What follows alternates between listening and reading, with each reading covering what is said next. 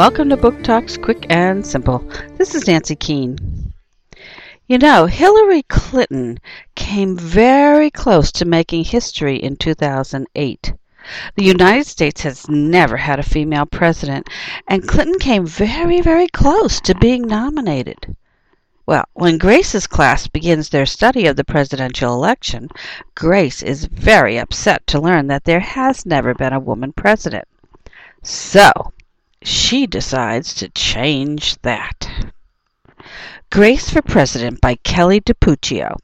Hyperion Books for Children, 2008.